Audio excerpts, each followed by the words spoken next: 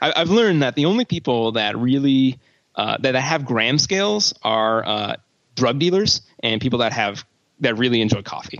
Which is also drug use, by the way. Yes. Oh, yes. It is Friday, February 11th. I'm in the basement, and I'm here with Nick. Giant robot smashing into other giant robots. Hello, everybody. This is the Giant Robot Smashing into Other Giant Robots podcast. It is Monday, February 11th. My name is Ben Orenstein, and I'm here today with Nick Caranto, a.k.a. Q-Rush. Hey, Nick. How's it going? Hey, man. So have you seen any awesome animated GIFs lately? Yes. I bet you have. I think the best one is this guy. It's some kind of basketball player, and he just made a hoop.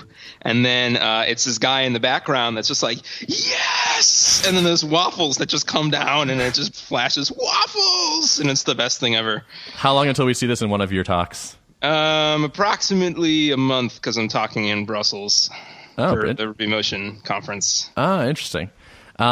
Yeah, I was going to ask you about conference travel. I was wondering if I was going to see you at all. Do you have anything else on the docket? That's the only thing I have planned for right now. I have like a buffer zone. Like I like presenting on new stuff and not recycled stuff. Like as much as I like touring a talk around, I'd rather do something new because it's kind of challenging. Sure. So all I have scheduled right now is the talk for RubyMotion's Inspect conference in Brussels, which is the end of March. Mm-hmm. Beyond that, I don't have too much lined up. So that actually gives me a great chance for a segue. You've been using RubyMotion lately. Yes. And what have you been building with RubyMotion? So over the past almost 7 months, I've built the Basecamp iOS app. It's kind of our first internal at 37 Signals attempt at making an app.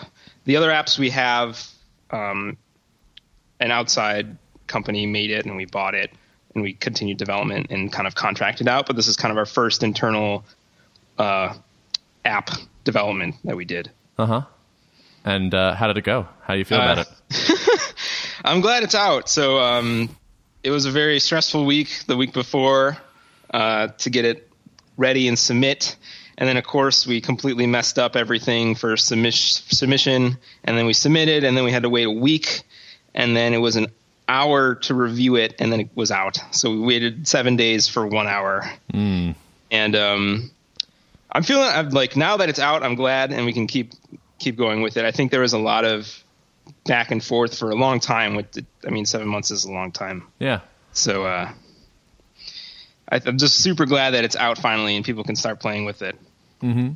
So you guys made some architecture choices with that, with using mostly web views, right?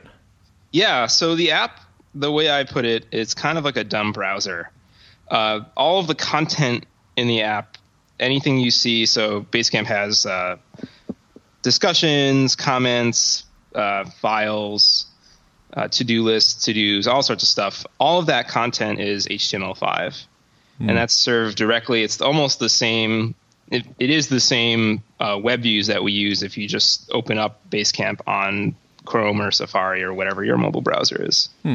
So you're reusing the same endpoints and all the markup and all that?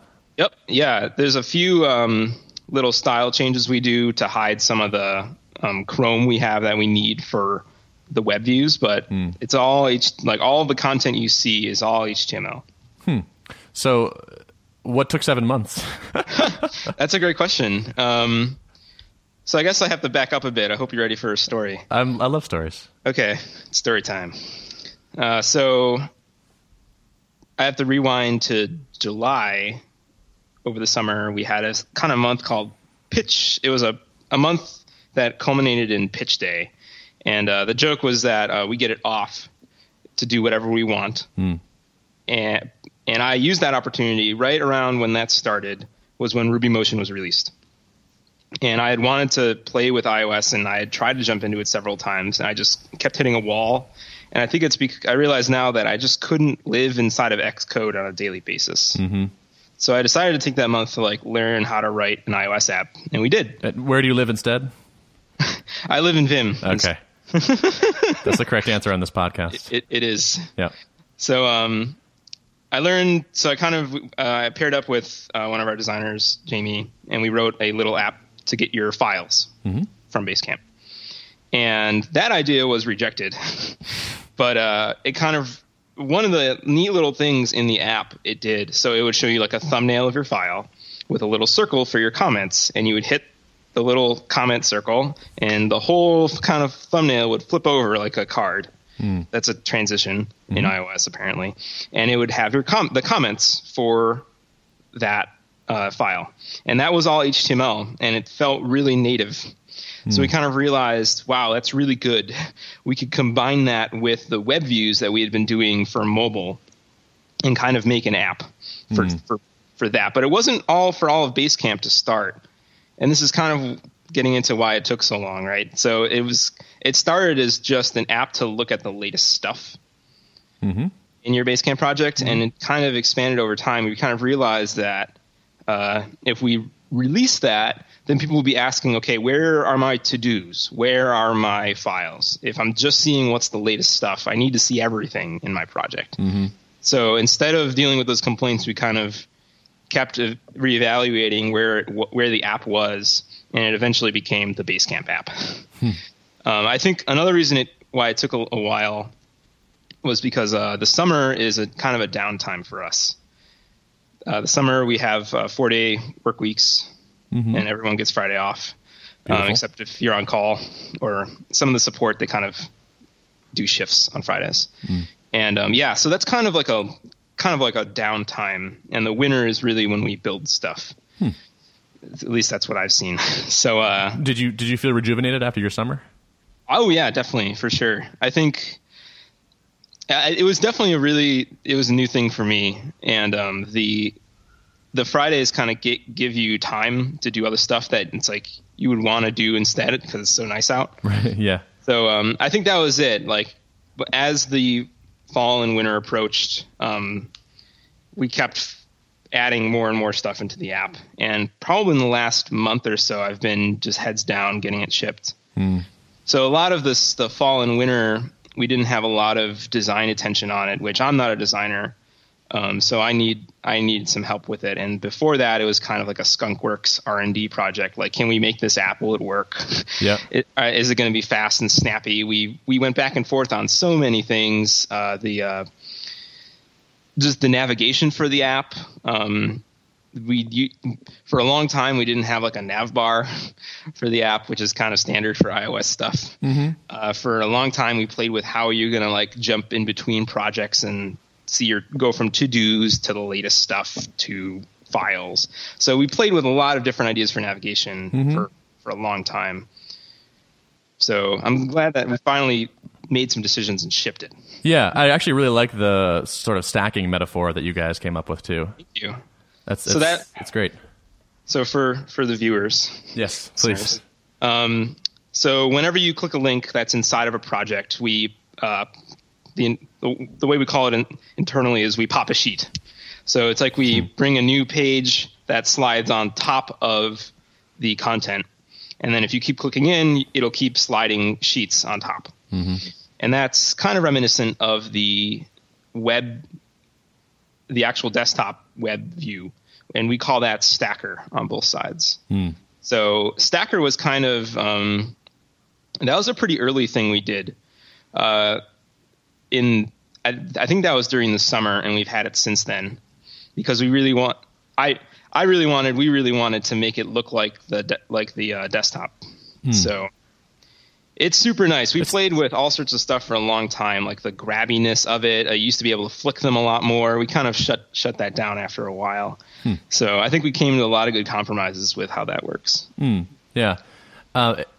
I think the thing that I really liked was actually I've seen a lot of people that will use the stacking metaphor, and they'll slide in the new page on top of the old one.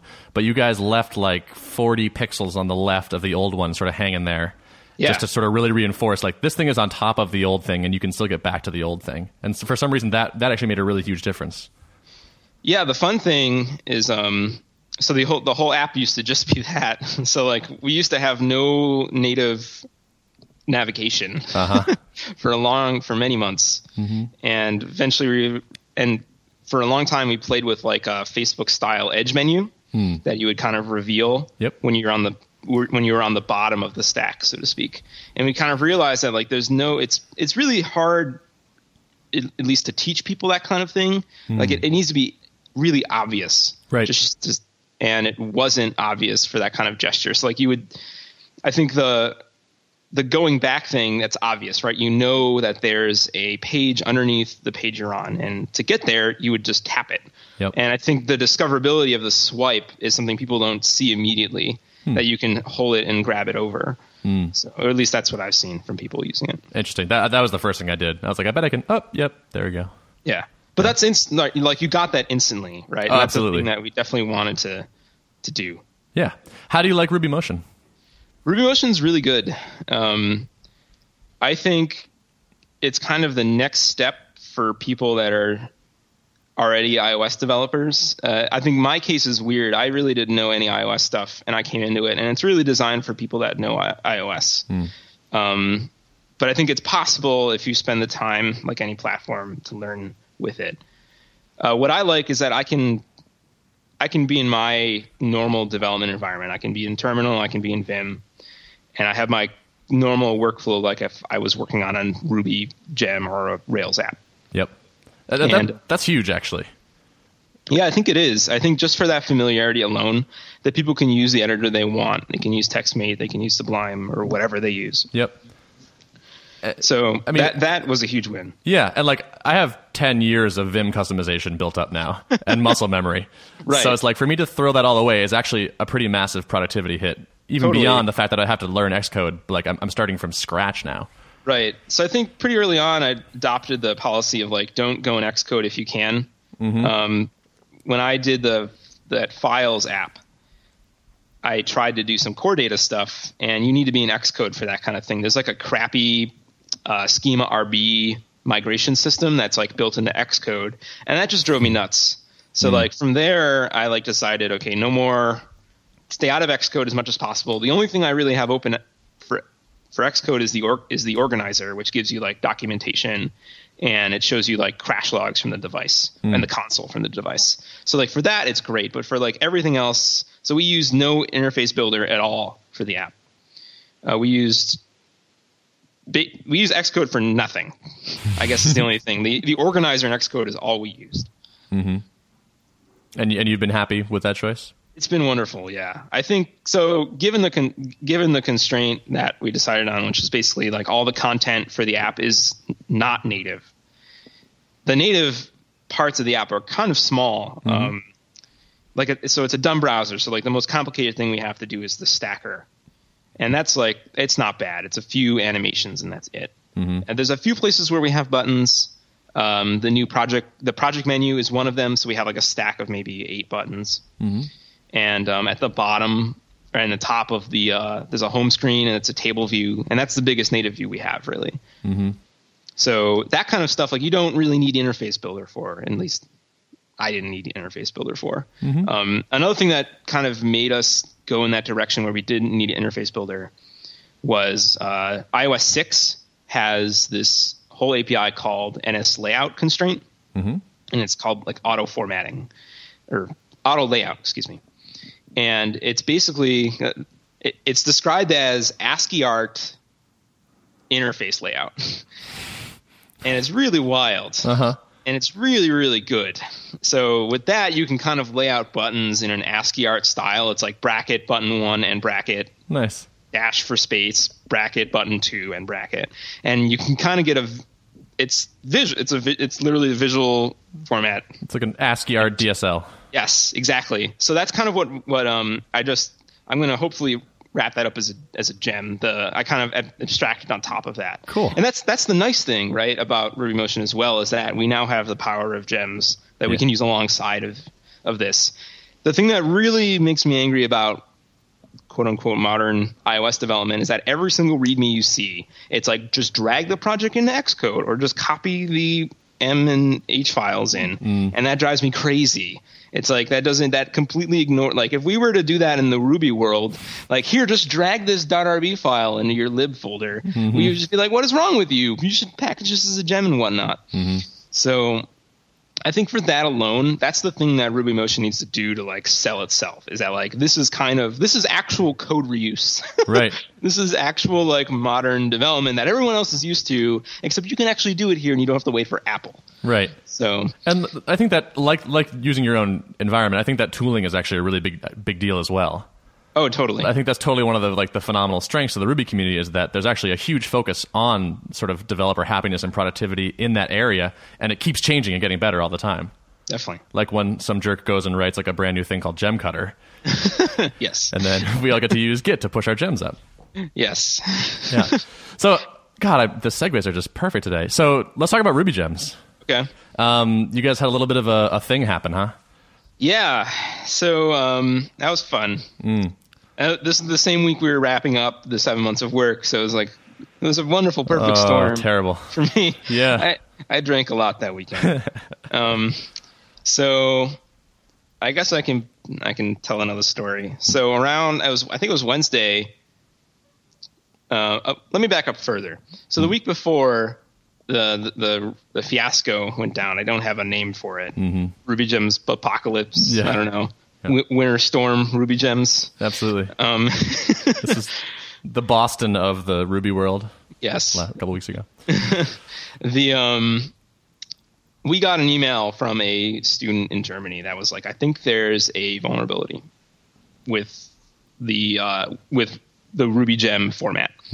Inside of the Ruby Gem format, if you were to untar a .gem file, there's surprisingly a gzipped. It might be a tarred and gzipped folder of all of the Ruby files and anything else you included. And then there's a gzipped file of the metadata. The metadata, if you gunzip that, it is a YAML file full of the information for your gem. So that's how we get in rubygems.org all of the information for your gem. So the version name, the dependencies, the email, homepage, all that junk is in that file. And we have to actually load that in memory on the rubygems.org side. So this guy, I think he didn't have an actual proof of concept for the hack, but he was like, I think this is exploitable. And basically that's what someone did. They put some code in that metadata, pushed it up, and it ran commands thanks to the wonderful YAML parser. Bummer. On the rubygems.org box. And I got I got a mention on Twitter on Wednesday morning of that week when I was on the bus going down to my co-working space that someone had exploited the site.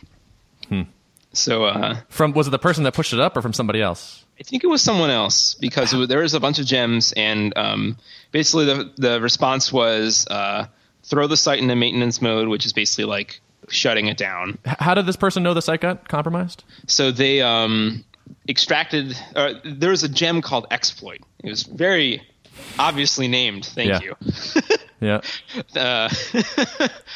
And I think they downloaded it and they must have looked at what it did because the code was in that metadata. Okay. So they must have downloaded it and looked at it because that's what I did. Right. So we shut the site down. Basically, we downloaded those gems, reset all the S3 keys and other stuff, and then brought the site back up. And that was kind of a problem because I didn't realize that the box had, like, in the security world, and this is something I learned, is that once an attacker has run commands or has remote access, you basically have to consider the box as like dead. Yeah. Because they could have done all sorts of evil stuff.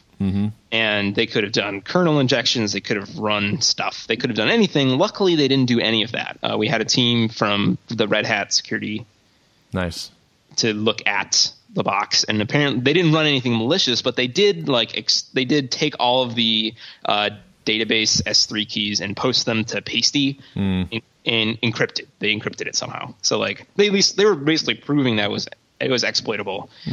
So that kind of caused a bunch of shit to go down. We decided from there. This is after I don't know what happened after we got the site back up. There was like a period from like 12 noon to like 8 that I don't really remember. It was a haze. It was a haze of of people just yelling about gems and security and the boxes and all sorts of stuff. Yes. I saw some of your frustrated tweets. There was a lot of, yeah. So basically, like, I got people that were just like, you should know incident response, you should know this and that. And it's like, this is literally the first thing that I've ever dealt with. And these guys know better. So it's basically from there, it was like leading and trying to like divert all this, not divert, but like funnel all this energy into actionable stuff.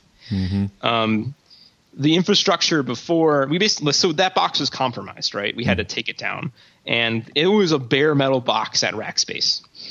So like, you just can't restart that in a minute, right? It's not a cloud instance. Yeah. So I had been asking for a long time that we like have some better infrastructure. The existing RubyGems.org infrastructure was basically two bare metal boxes. Oh no, one bare metal box, one box at Rackspace that ran 2 VMs, and that was it. And from there, it was like, okay, like we need to move. Like we can't stay where we are. Luckily, that those 2 VMs didn't get compromised, so we could keep them at least. Or I guess they didn't get connected to directly. So those kind of kept things running. So I feel like most people probably didn't find out that there was a problem. Yeah. Because everything kind of kept chugging along because of those 2 little front end VMs. So during this, like we kind of needed to move somewhere, and we could have stayed on Rackspace, but Evan Phoenix, who is kind of the ops wizard, we kind of discussed and decided to move to Amazon Web Services, just EC2, and we decided that we were going to have an open source AWS Chef Cookbook repo on GitHub, because there are so many ops people that were like, holy crap, there's problems. And it's like, actually, these problems have they had been around for a long time, but no one was like, there was no event like this. So like we had finally the ship hit the iceberg. Right. Nothing like a tragedy to catalyze people into action. Right. So we basically had all these ops people interested, and it's like, let's give them something to do, right? We need to have like, we have all this expertise at our hands. Like, let's put it to good use. And that's kind of what happened. Awesome. We both kind of stepped back and let the community kind of go crazy with reproducing the existing infrastructure on AWS. And that's what's happened now. The RubyGems.org as it is all on it's all on Amazon now, and it's all chefed up, which is amazing. And go ahead. So do you feel better about things now? Like, was this like almost a good thing overall? I think, no. I mean, clearly it was bad, but like you've been asking for help on RubyGems for a while, and it seems like this was what was needed to get people to actually do it. I think the circumstances are kind of tragic. You're right. Is that like, this is what we needed to do to get people interested? I think overall it is a good thing, because now we have people that are invested and empowered to work on the infrastructure along with the app. And that wasn't possible before this event happened. And I think what this also did, right, is it sparked the discussion about gem security and gem signing, which there's a lot of people interested in that, but no one knows like where to funnel that energy. So that's the next step, right? Is getting all those people that are like, wow, we should do gem signing. We should do something to fix this kind of problem. Yeah. So if we have someone that does compromise this stuff again, we can prove, like, it's not just like taking our word for it that nothing was messed up. It's like we can actually prove this via encryption and cryptography. Yeah. Is there any corporate sponsorship of this stuff? Not really. So I'm not too much involved with that. So Ruby Central is a 501c nonprofit, and they sponsor basically the server costs for RubyGems.org. And as for the corporate sponsorship, I'm not too sure what they as an organization want to do. Okay. Because it seems like having a full-time person, at least for a while, would be really great on some of this stuff. Right. So, although I agree, but at the same time, it's gotten along so far as an all-volunteer effort. Yeah. I think the corporate sponsorship should be more like, we're going to sponsor X and Y person to work on this every week for the next month. Yeah, that's what I was talking about.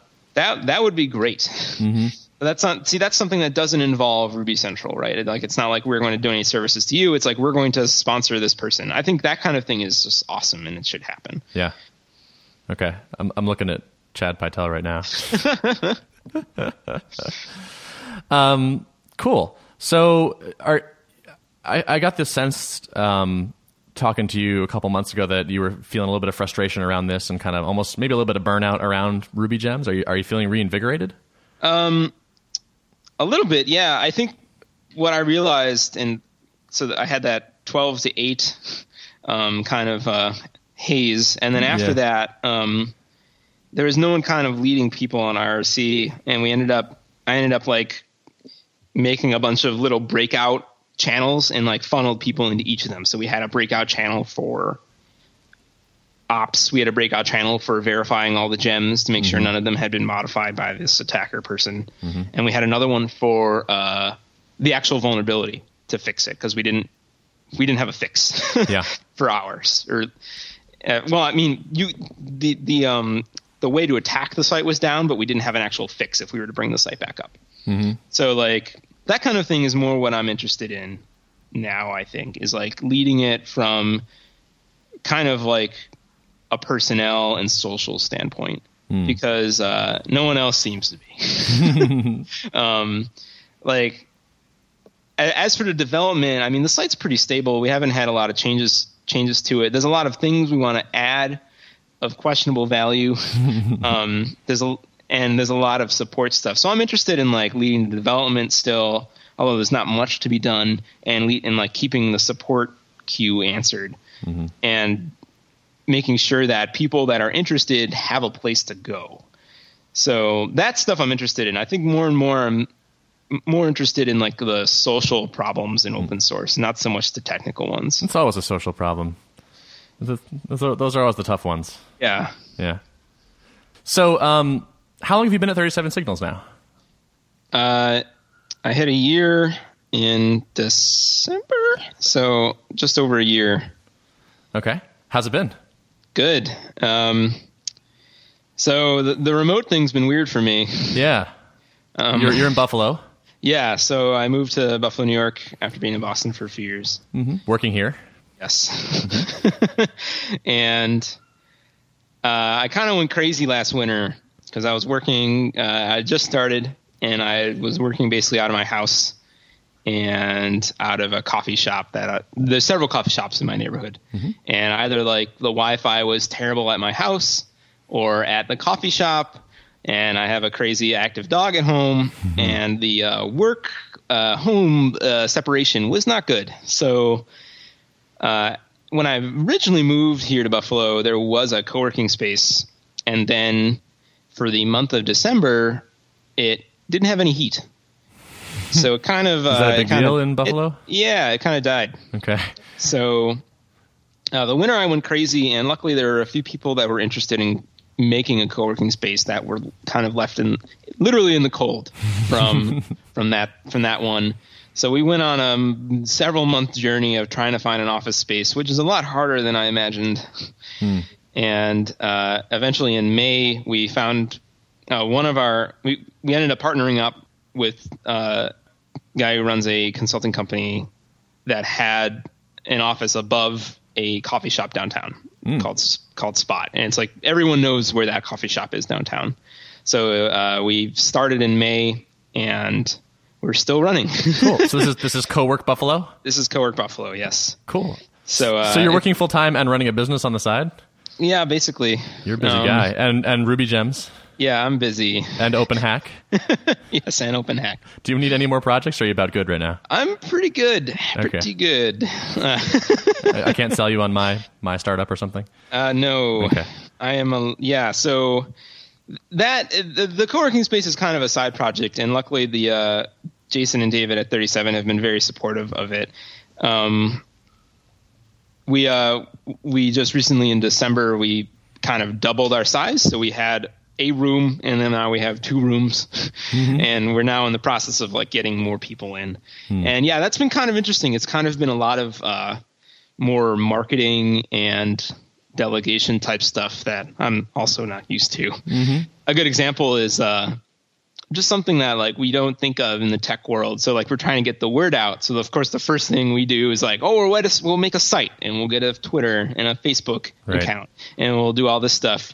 And our business may or may not be from that.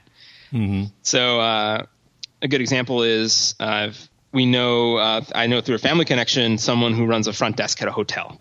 And there's always people that come in the hotel and be like, where can I get some work done? And right? We should have a business card and be like, there you go to the co-working space. Yeah. So it's stuff like that where like we never thought about that for months, and like that could be a thing. Yeah. So you're learning meat space tactics. Yes, there are a lot of meat space things. Yeah. And that's good. I like that though, and that's another reason why I started it was because I love my coworkers, and we only get to see each other maybe 3 or 4 times a year. Mm-hmm. So like I was kind of going nuts, not having any human interaction. And that seems to be a common theme for people that work remote and that work at home. Mm-hmm. Absolutely. So tell me more about the gig. How do you like working at 37 Signals? It's great. So when I started, we were just getting the whole company really on the new Basecamp launch. Mm-hmm. And that was really a blur. It was kind of a really we did a lot of pretty strict iterations, a lot of status updates on a daily basis as we were getting it ready for launch. Mm-hmm. And after that, and towards the summer, it was kind of a cool down period. And kind of a lot of fixing bugs, a lot of little features that we shoved off. Mm. And I was involved with development of a few of those. And to be honest, the launch was a blur. Mm-hmm. There's just a lot to do. And throughout that, we have the programmers go on call. So it's kind of a daily, not really a daily, it's kind of a monthly cycle of every month and a half or so, you go on call for 2 weeks. Mm-hmm. And when I say on call to a lot of programmers, they're like, oh no, you're up at 2 a.m. putting out fires. And that's how it is in a lot of places. And those guys I have a lot of respect for, mm-hmm. but luckily that's not how it is for us. On call for us is we're basically the second line of defense for our customers. So when there's a bug and our support folks can't solve it, it's up to us. Mm-hmm. And that might mean a bunch of things. That might mean there's an actual bug that we have to fix and deploy. That might mean there's some data that's messed up. A very common one is that you can use HTML in some of our older products, and they'll like forget an end tag. Uh-huh. And it's like a maze to try to figure out how to fix that. Can't you just use a regular expression to make sure that doesn't happen? Maybe. I'm trolling you. Right. No, that's actually a funny story. One of my first weeks when I was on call, there was this kind of bug happened. Mm-hmm. And I was like, oh, let's squash that. Of course, you can't use HTML. This is a web app, and you'd break the whole thing. So we, I think that was in like a Basecamp to do. So in Basecamp Classic, you could like put HTML tags in, and I pushed a fix to make sure that doesn't happen anymore. And we immediately got support emails for like, hey, I can't make my to-do item purple and bold and have a gold star next to it. Mm-hmm. I'm screwed. My workflow is destroyed. Right. And we reverted that very quickly. Mm-hmm. So like, it's those kinds of things that are really interesting. It's like, you would never imagine someone doing that. Like the way we look at it, it's like, that's a bug. But to someone else, that's a feature. Totally. And it's weird. So I really enjoy the on-call stuff. Although usually our support folks handle talking to our customers directly because they're way better at writing to our customers, and they're a lot friendlier than I would be. Mm-hmm. But fewer gifts, probably. Fewer gifts. And usually, though, for like API issues, like if someone can't figure out the JSON response or something crazy, then like I'll take that over and talk to them. Right. So, or in rare cases, like we'll handle talking directly to people if they're having like extreme trouble. Yeah. So I like that though. It's like you get to talk to the actual humans behind that are using the software. Yeah. And that sounds like that would be really powerful for the customer too, to like report a bug and then like someone jumps on it pretty quickly and gets it done. That's kind of awesome. Yeah. That's definitely a thing the support team prides themselves on, is like really fast response time and being super friendly. Mm-hmm. And it's been great to work with them. So are you writing much Ruby these days, or are you pretty much in Ruby Motion land? Well, yeah, for the past 7, almost 8 months, It's been Ruby Motion land. Although I do jump back in for some stuff. So this app it was really a mix of web and native. So I was working on the web views pretty frequently. Like if we needed to fix stuff, I would have to be in the Basecamp Rails app and deploy it. So I'm really I'm still in both, in both worlds for sure, and that's great. I don't think I'd want to leave either at this point. Yeah, one thing that I wanted to just touch on is something that you and I have talked about a little bit before, which is sort of the difference between consulting and product thought processes. Okay. So you used to work here, and we do consulting for clients, and then you moved to 37 Signals as a product company. How, can you talk about the differences, like in the way you might approach problems or code or anything like that? Yeah. So this is always a difficult subject. The problems, I don't know. The problems are the same, right? So I mean, there's things that we want to deliver, right? That could be features or fixing bugs. But the end customer is kind of different, right? And one, we have customers that, in our case, we have customers that are their little jobs are depending on us doing stuff. Like if I break the HTML for someone, that's their workflow. I just destroyed that. Yeah. And in another case, right, we're kind of answering to a client. Now those clients might be, obviously hopefully they have people using their software. But I feel like the barrier there is that. And it kind of sheds things in a different light. I think there's a lot of things that I remember arguing about. We would argue until forever about testing. We would argue until forever about design. And a lot of those things, they seem to drop by the wayside, at least for us when we're making the products at 37. When it's that's too much, it's silly. If it's getting in the way of delivering value and making our customers happy, then it's a problem. One thing I'm super embarrassed about is that there's not really any tests for the Basecamp app. Yeah. But I mean, that sucks. But at the same time, right, all the content, right, that's decently tested. Was it less pleasurable to develop it without tests? Do you have more resistance to, or are you more afraid to change things and doing more manual testing? The whole app's under 2,000, maybe just over 2,000 lines of code. It's not really that big, at least for an iOS app that I've seen. I guess the confidence that hasn't been a problem for me because it's pretty small and I'm really the only developer on it. The designer I worked with, Jason Zimdaris, has been in it a bit to tweak. He did some great work with the buttons and a bunch of other image and native controls, but it's mostly been me. So refactoring stuff hasn't been that big of the confidence level hasn't been that big of a deal. I guess since I don't have enough iOS experience, I would never. It's hard to if you're gonna teach someone Rails or Ruby or really anything, it's kind of hard to shove them directly into a test flow immediately when you're trying to teach them the concepts and how pieces fit together. Yeah, I think for the next app rewrite, I definitely am going to explore trying to do tests first, and even the features would go from here. Yes, but the thing, we are still trying to prove, right, that this thing was going to work.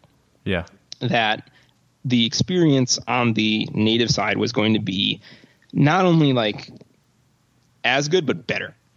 So a testing workflow didn't really make sense for me, at least. And for iOS, the built-in test framework for RubyMotion is kind of shitty. At least from what I could see, it couldn't test more than one controller at a time. And a controller is basically the kind of the base unit. So when you're looking at a list of things, that's a controller. When you're looking at a web view, you might have a controller backing that. And the whole app, there's not a lot of native logic in it. So the whole app is basically the transitions between controllers instead of one controller at a time. And I couldn't figure out a way to test that easily with the built-in framework with RubyMotion. There are integration test frameworks, but I didn't really get a chance to look into them. So you seem to indicate that at 37, you guys are a little less obsessed, I guess, with testing everything. It's sort of more do a decent job of it, but if it gets in the way, kind of just can it. I think that's That's fairly accurate. The stuff that's like really like stuff that's like super important, billing, core kind of functionality in models is tested, and especially when we fix bugs, regression tests, of course. As for TDDing, it's definitely not as good as I saw in a lot of the apps we worked on at Thoughtbot. There's not a lot of kind of vertical integration tests where we're testing like a whole part of the stack. And the rationale there is that, at least that I've seen, is that if you're going to break to-dos, that's going to be pretty rare.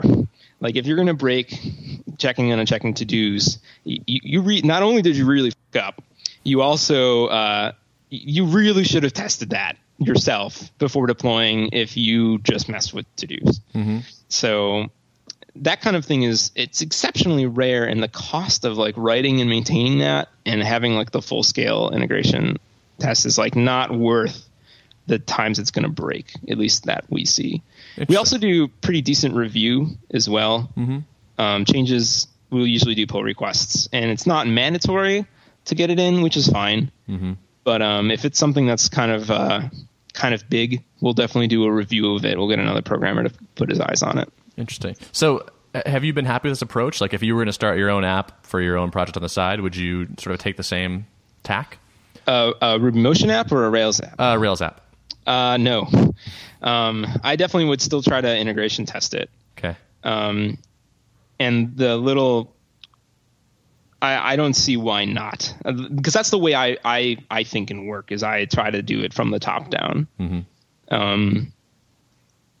I think and even the features that I've tried to write, I've tried to do as much testing as possible. Although lately, the last 8 months haven't been a good metric for that. Do you guys generally do unit tests for things, individual models and things like that? Yeah, definitely. Okay.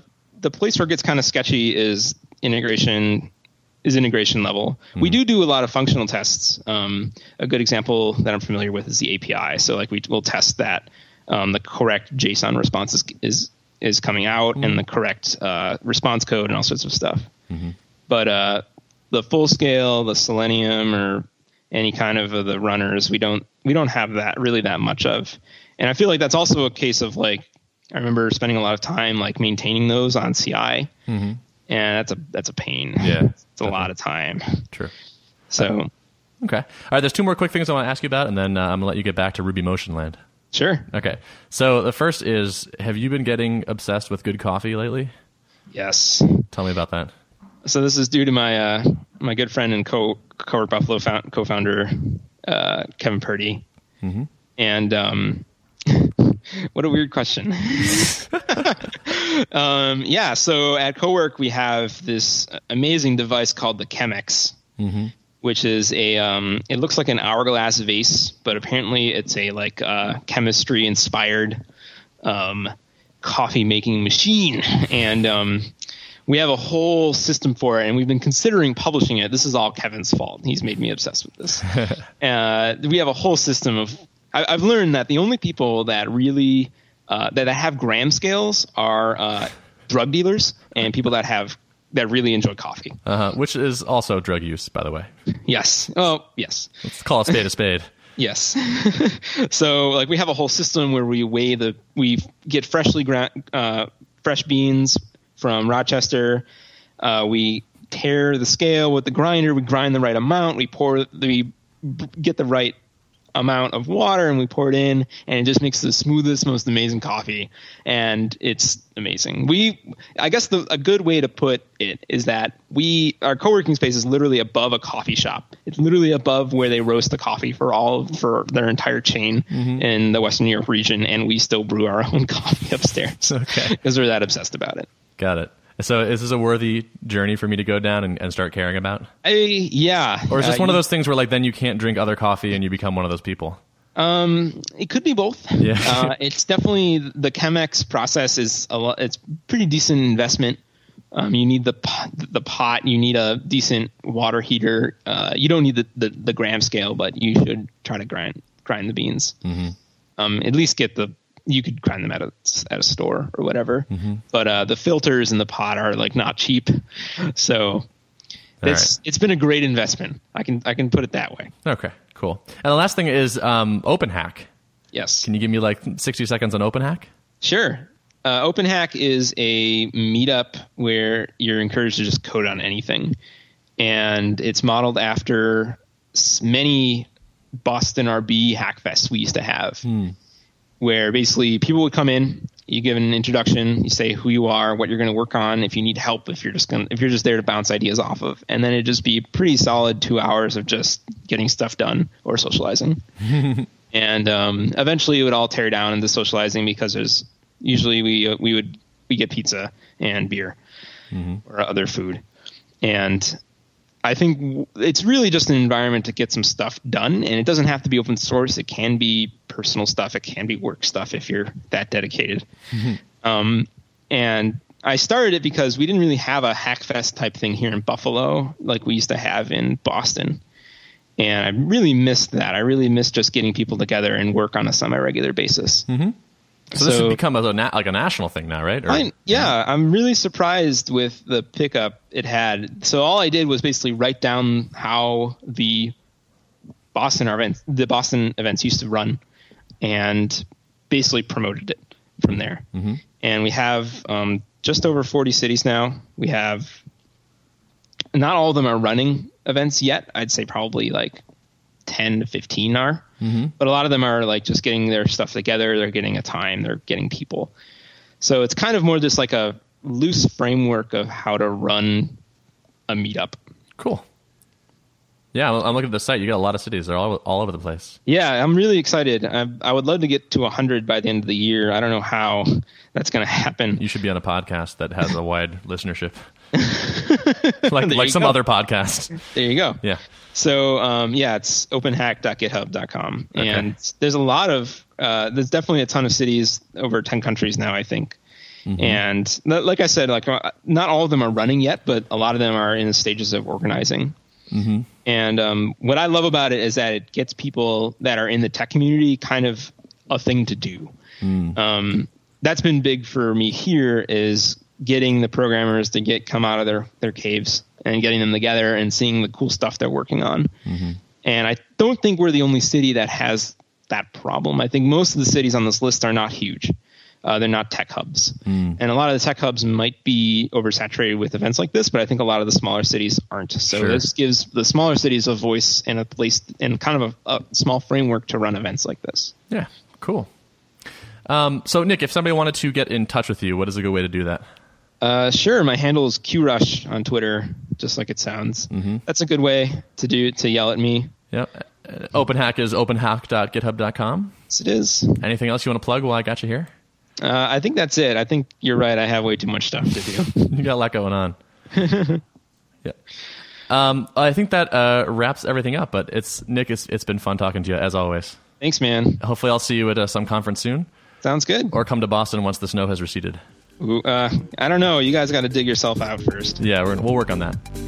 All right. If you'd like to access the show notes for this episode, you can go to thoughtbot.com/podcasts/36. And we're going to pretend honorarily that this is 37 for appropriateness for Nick, but couldn't quite make it, so it's 36. Today's podcast was recorded and produced by Chad Pytel, edited by Edward Lovell, and it's been great talking to you, Nick. Take care. Thanks, man. Bye.